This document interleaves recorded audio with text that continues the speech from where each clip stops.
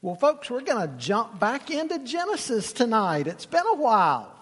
Genesis 32. Genesis 32. And we will also be in chapter 33.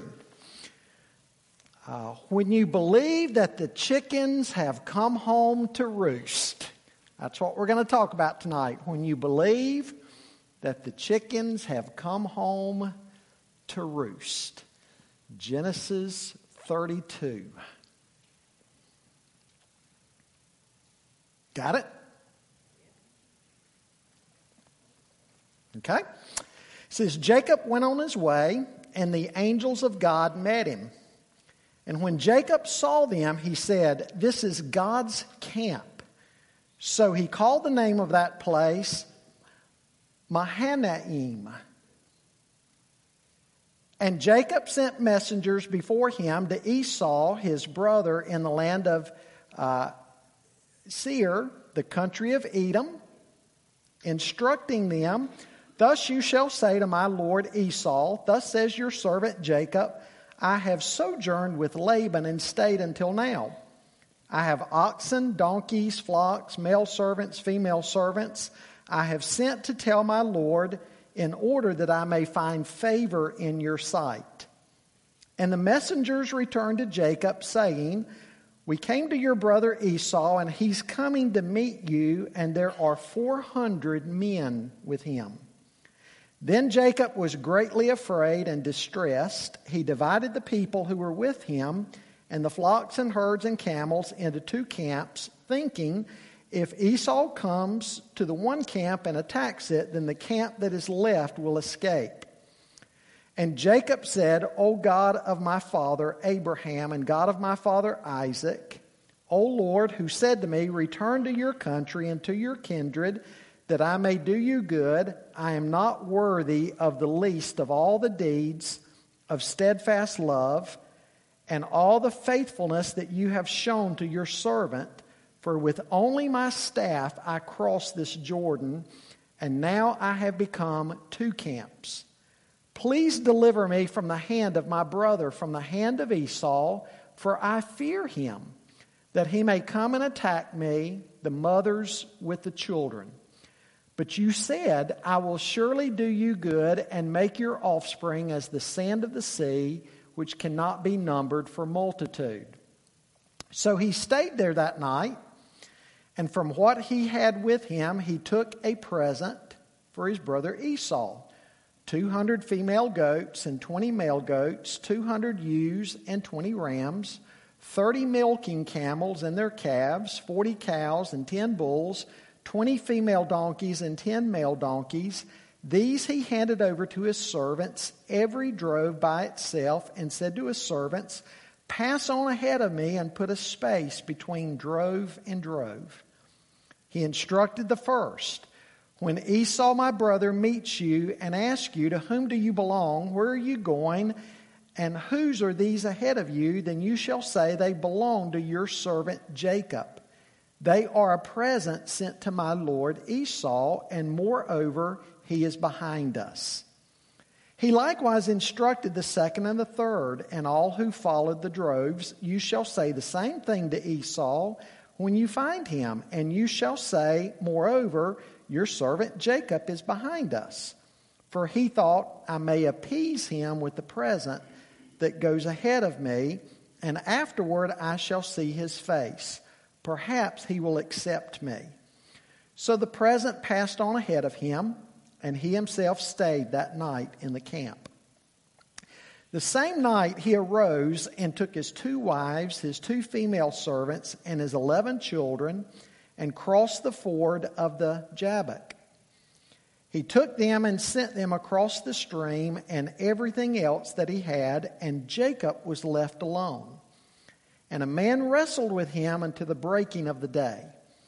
When the man saw that he did not prevail against Jacob, he touched his hip socket, and Jacob's hip was put out of joint as he wrestled with him. Then he said, "Let me go, for the day has broken." But Jacob said, "I will not let you go unless you bless me." And he said to him, "What is your name?" And he said, "Jacob." Then he said, your name shall no longer be called Jacob, but Israel. For you have striven with God and with men and have prevailed. Then Jacob asked him, please tell me your name. But he said, why is it that you ask my name? And there he blessed him. So Jacob called the name of the place Peniel, saying, for I have seen God face to face, and yet my life has been delivered. The sun rose upon him as he passed Penuel, limping because of his hip. Therefore, to this day, the people of Israel do not eat the sinew of the thigh that is on the hip socket, because he touched the socket of Jacob's hip on the sinew of the thigh. And Jacob lifted up his eyes and looked, and behold, Esau was coming, and 400 men with him. So he divided the children among Leah and Rachel and the 2 female servants. And he put the servants with their children in front, then Leah with her children, and Rachel and Joseph last of all. He himself went on before them, bowing himself to the ground 7 times until he came near to his brother. But Esau ran to meet him and embraced him and fell on his neck and kissed him, and they wept. And when Esau lifted up his eyes and saw the women and children, he said, who are these with you? Jacob said, the children whom God has graciously given your servant. Then the servants drew near, they and their children, and bowed down. Leah likewise, and her children drew near and bowed down. And last, Joseph and Rachel drew near, and they bowed down. Esau said, what do you mean by all this company that I met? Jacob answered, to find favor in the sight of my Lord. But Esau said, I have enough, my brother. Keep what you have for yourself. Jacob said, no, please, if I found favor in your sight, then accept my present from my hand. For I have seen your face, which is like seeing the face of God, and you have accepted me. Please accept my blessing that is brought to you, because God has dealt graciously with me, and because I have enough. Thus he urged him, and he took it. Have you ever been away from home for a while, and when you're returning home, it's such a good feeling, isn't it? It's good to finally get back home. You know who I think of? I think of Dorothy. What'd she do? Clicked her shoes together, and what did she say? There's no place like home. It's good to get away, but it's good to get back home, right? Well, Jacob is heading home after being away for approximately 20 years. Now, Jacob must surely be encouraged, because he's just said goodbye to Laban, and they've made a covenant together that they would not cross that barrier that they set up. They'd not cross that barrier to go over and do the other one harm. And so they've made that covenant together. I'm sure he was encouraged by that. And now, to top it off, the angels of God meet Jacob. I want you to remember when he left the land, headed to the land where Laban was, who met him? The angels met him. And now he's returning, and who meets him again? Angels meet him again. So I'm sure he's quite encouraged by everything that's happening. He's probably right to think that he's on the proper path now. That's probably what he's thinking. In Genesis 31, verse 3, God had said to Jacob, go back to the land of your fathers, and I will be with you. Now, you remember what the occasion was back in chapter 31? He noticed that Laban and Laban's sons, that their attitudes had changed toward him. And that's when God said, get up and go back to your homeland, and be assured that as you go and when you get there, I will be with you. And so Jacob is going back in obedience to what God has told him. And so again, he's probably feeling pretty confident. But with Laban behind him, he knows that he's now got to set things right with his brother Esau. What had happened there? Remember when he stole the birthright and Esau came in and wanted their father to bless him? He said, I've already given the blessing of the firstborn to your brother Jacob. And you remember what Esau's attitude was? He said, as soon as my parents die, I am going to kill my brother Jacob. And Rebekah, finding out about this, said what to Isaac? Go to my brother's house. And what was the excuse that she gave? You remember the excuse? To find the right wife, because if he marries women like Esau has, my life is not going to be worth anything. But again, Esau's attitude was, I'm going to kill my brother. I'm going to kill him. And so again, with the conflict with Laban behind him, he knows that he's got to address this issue with his brother Esau. First thing I want you to write down tonight, when you have wronged someone, God would have you to make things right. When you've wronged someone, God would have you to make things right. Verses 1 to 8. Until you make things right, depending on the severity of the wrongdoing, what is it that you're going to worry about? You're going to worry about your next encounter with that person.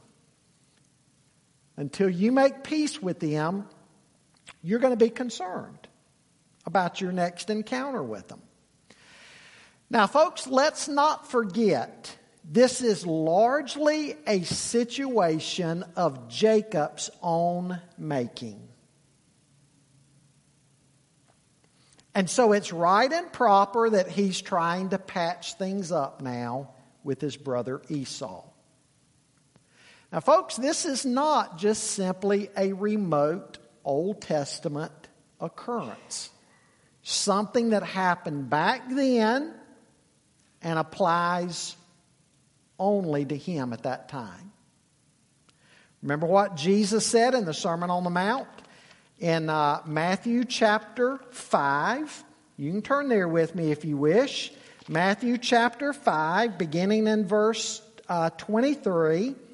Jesus said, so if you are offering your gift at the altar and there remember that your brother has something against you, leave your gift there before the altar and go. First be reconciled to your brother and then come and offer your gift.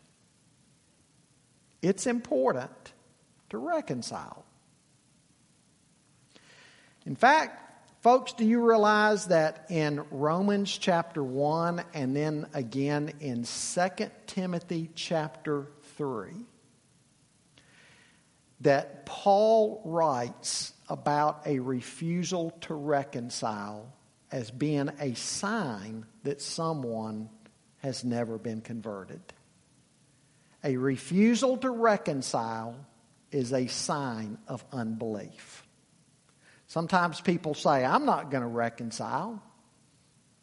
You know, they wronged me. I've not wronged. They've wronged me. I'm not going to make things right. And I've known of people live for years and years. I knew two brothers one time who had lived for several decades.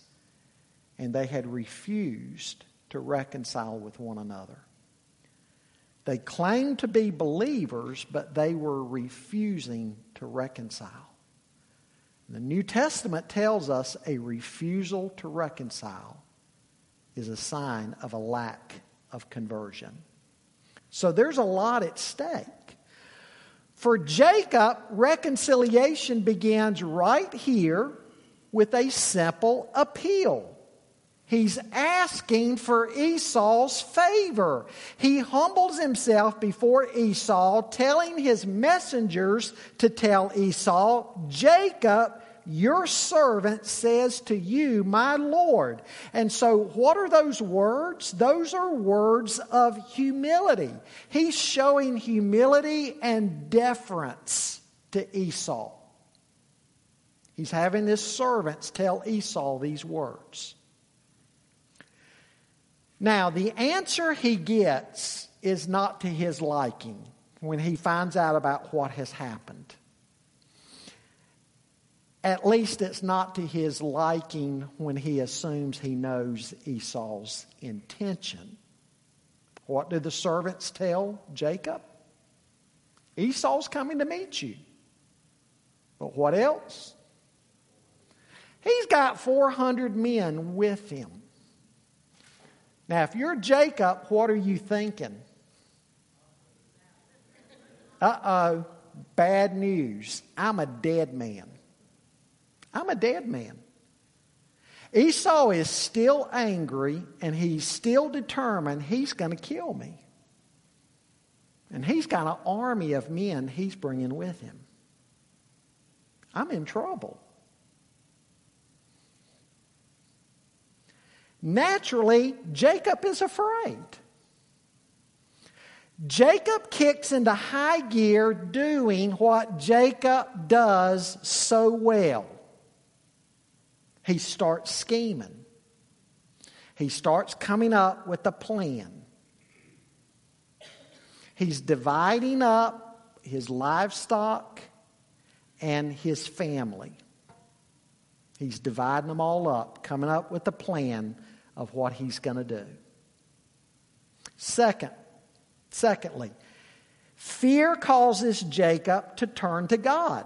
Fear causes Jacob to turn to God. Pick up reading with me again in verse 9. Jacob said, O God of my father Abraham and God of my father Isaac, O Lord, who said to me, return to your country and to your kindred that I may do you good. I am not worthy of the least of all the deeds of steadfast love and all the faithfulness that you've shown to your servant. For with only my staff I crossed this Jordan, and now I have become two camps. Please deliver me from the hand of my brother, from the hand of Esau, for I fear him that he may come and attack me, the mothers with the children. But you said, I will surely do you good and make your offspring as the sand of the sea, which cannot be numbered for multitude.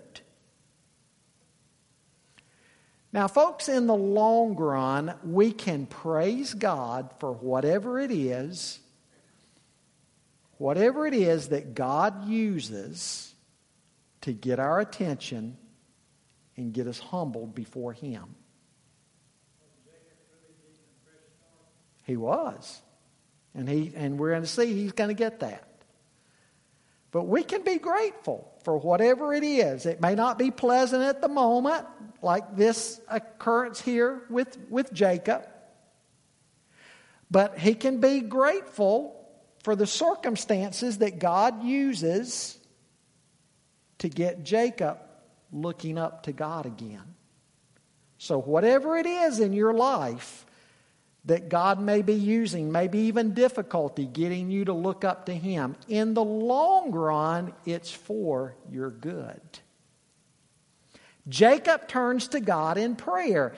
And in his prayer, he basically reminds God, God, you're the one who told me to return. I'm returning in obedience to you. And you've told me that you will look after me and you will prosper me. So I'm asking you to do that. Also, there's great humility in his prayer, as well as confession. Jacob is not being typical Jacob here.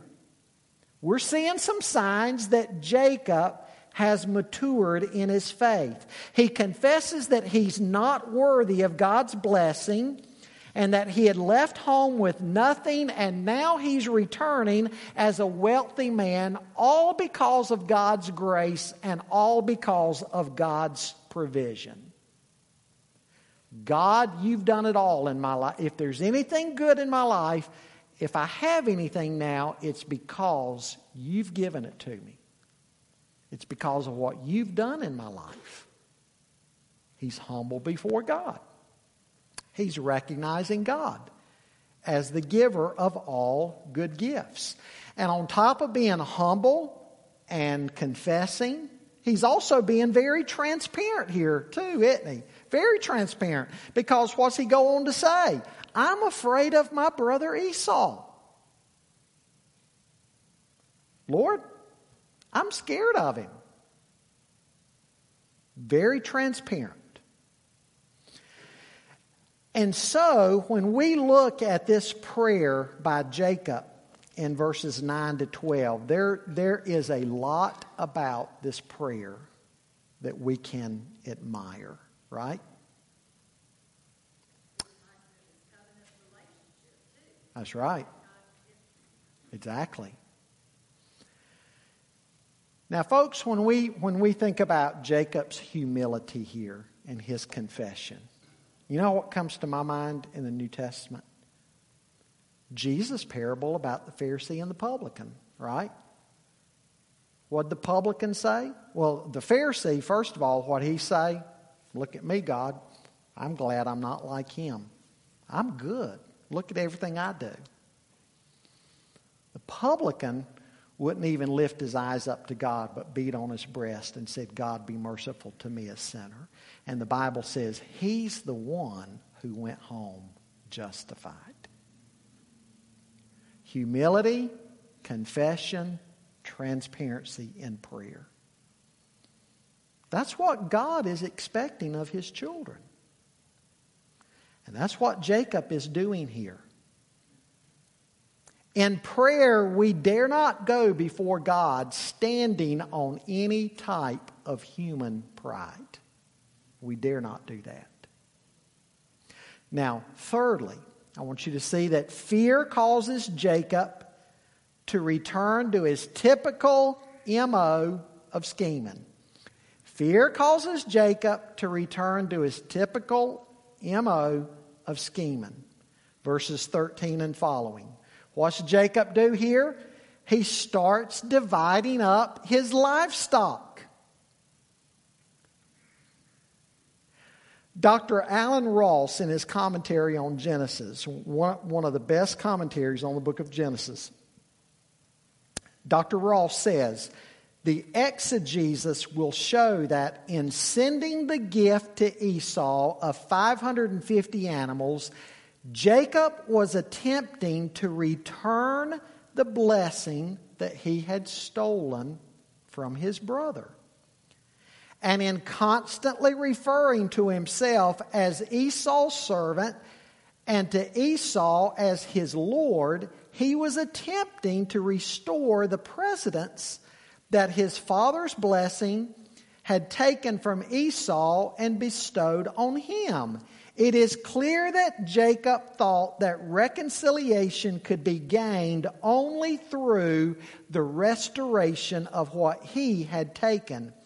But it had been the plan of God for Jacob to have the blessing.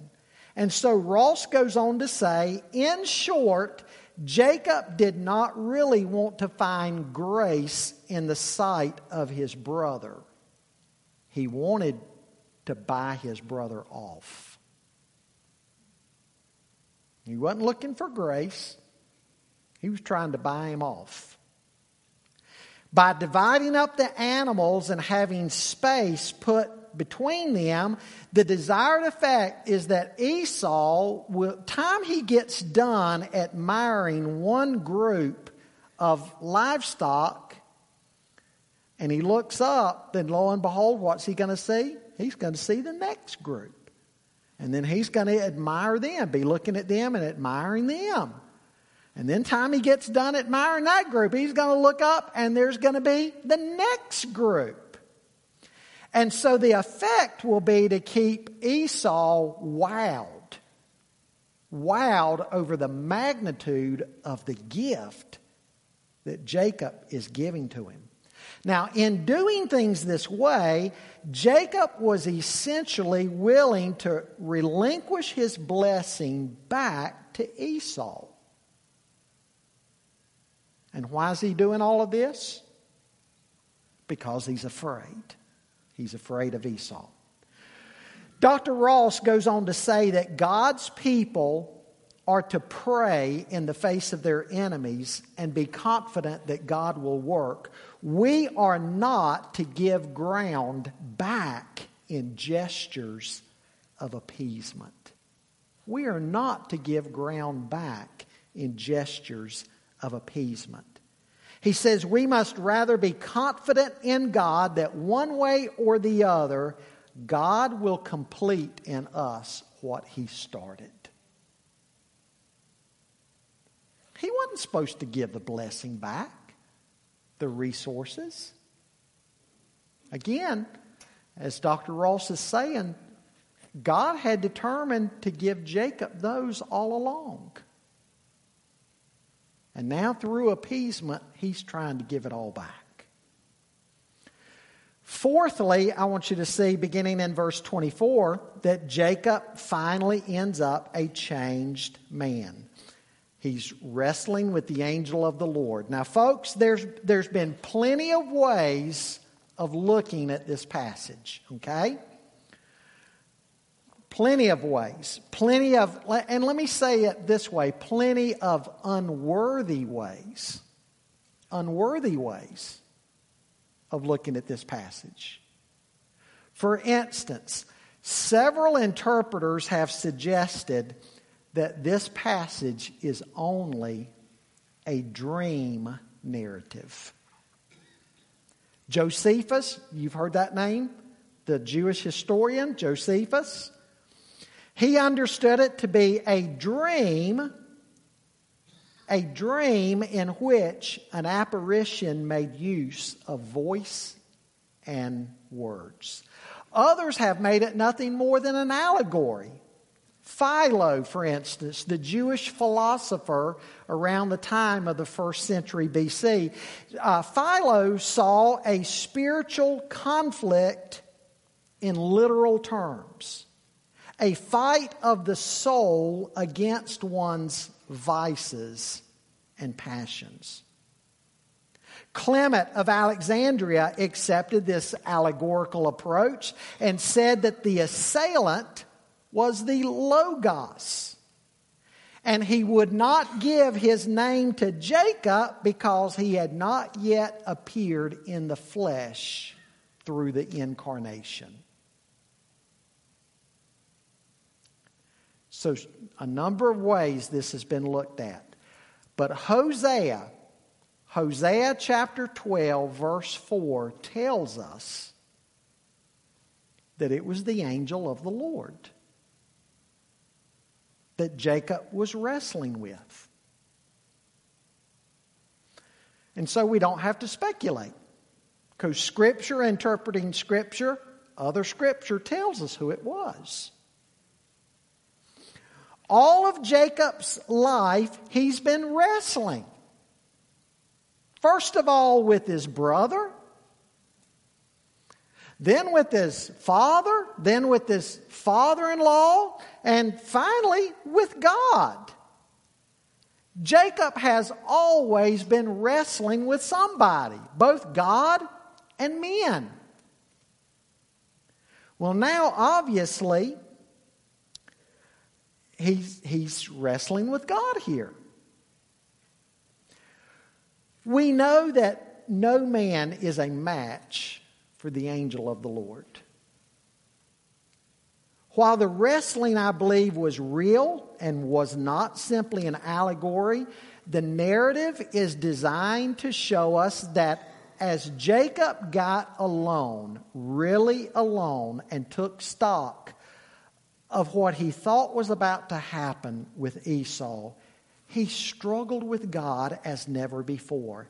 He ends up injured broken, we might say. He was never the same again. Before, he's been weak, though he was strong. And after this event, he's strong even though he's weak. The limp that he had physically only demonstrated the change that he encounters inwardly. We're intended to see that something has happened to Jacob here that has never happened to him before. In fact, it's an event whereby God's going to give him a new name showing that. What's his name been? Jacob. What's Jacob mean? Trickster, deceiver, heel grabber. But now he's called Israel, prince with God, one who has wrestled with God and prevailed. Now, folks, that's going to have ramifications for the future, too, for the nation of Israel. Because guess what? The descendants of Jacob will indeed wrestle. They, too, will wrestle with men and with God. And they will prevail over man and every attempt that man will make to destroy them. They will prevail. And God's purposes will continue in and through them until ultimately the Messiah is born, who is a descendant of Abraham and Isaac and Jacob. God's been with Jacob since Jacob's first encounter with him 20 years earlier at Bethel. God's been with him. But Jacob now emerges as somebody different. He will now be the man that, along with Abraham and Isaac, he will join Abraham and Isaac in being what? A patriarch. A patriarch. And God's purposes are going to march forward through the sons of Jacob, who's now known as Israel. And so the sons of Jacob will make up who? The 12 tribes of Israel. So despite Jacob's scheming here, the blessing is not going to be returned to Esau. Jacob can give all of his worldly wealth to Esau if he wants. But guess what? God is not giving the blessing back to Esau. The true blessing. It's Jacob's. God had intended all along for it to be Jacob's. And God hasn't changed his mind in that. The blessing is going to continue to be his.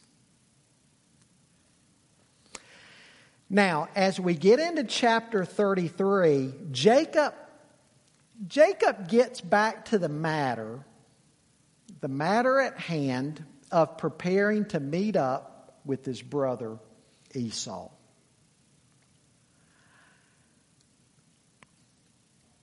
It would have been known what Jacob is up to with the division of the family members.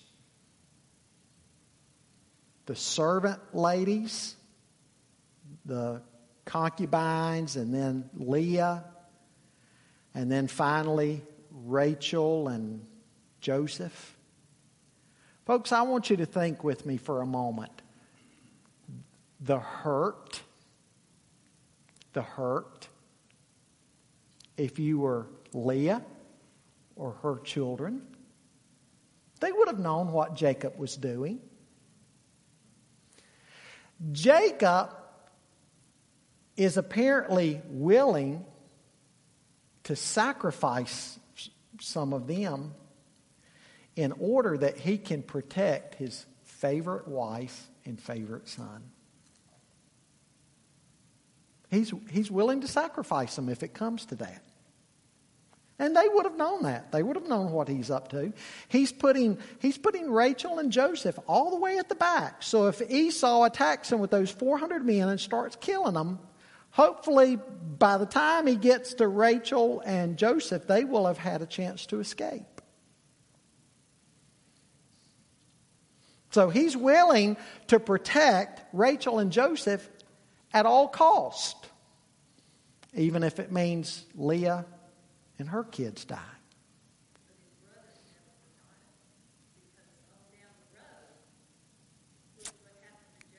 Sure.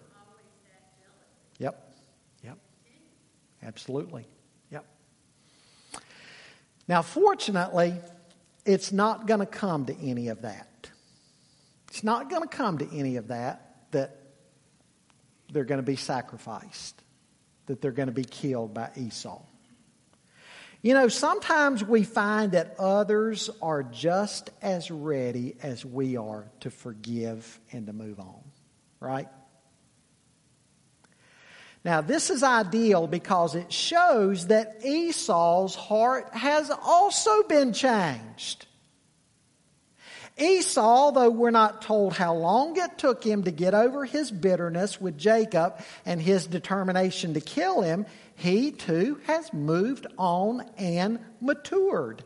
And God has blessed him. He recognizes that. Now, the blessing will never be his. But nonetheless, he knows that he also is a blessed man. He has more than enough. He doesn't want what Jacob's got.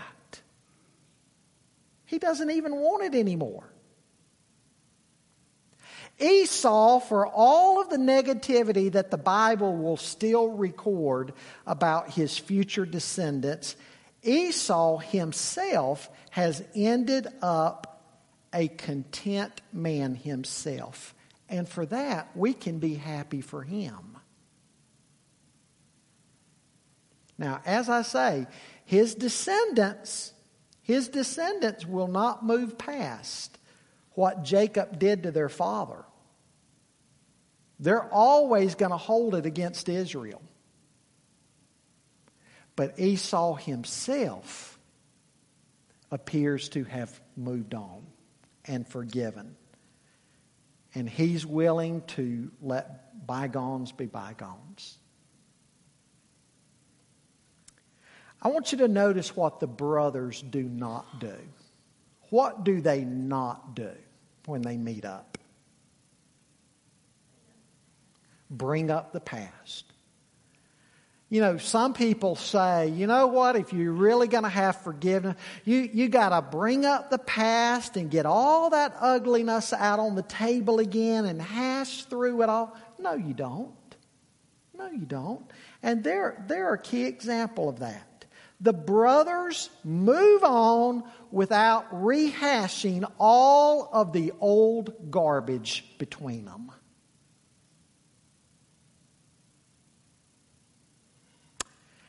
I want to ask you tonight, is there someone that you need to reconcile with? Is there somebody that you need to reconcile with? Is there somebody that you need to take steps of forgiving and getting right with them? What are you going to do about it?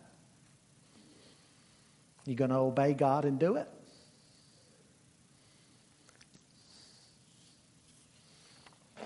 Is there somebody you need to go to? Are you content with what you have and what God has blessed you with? Are you content?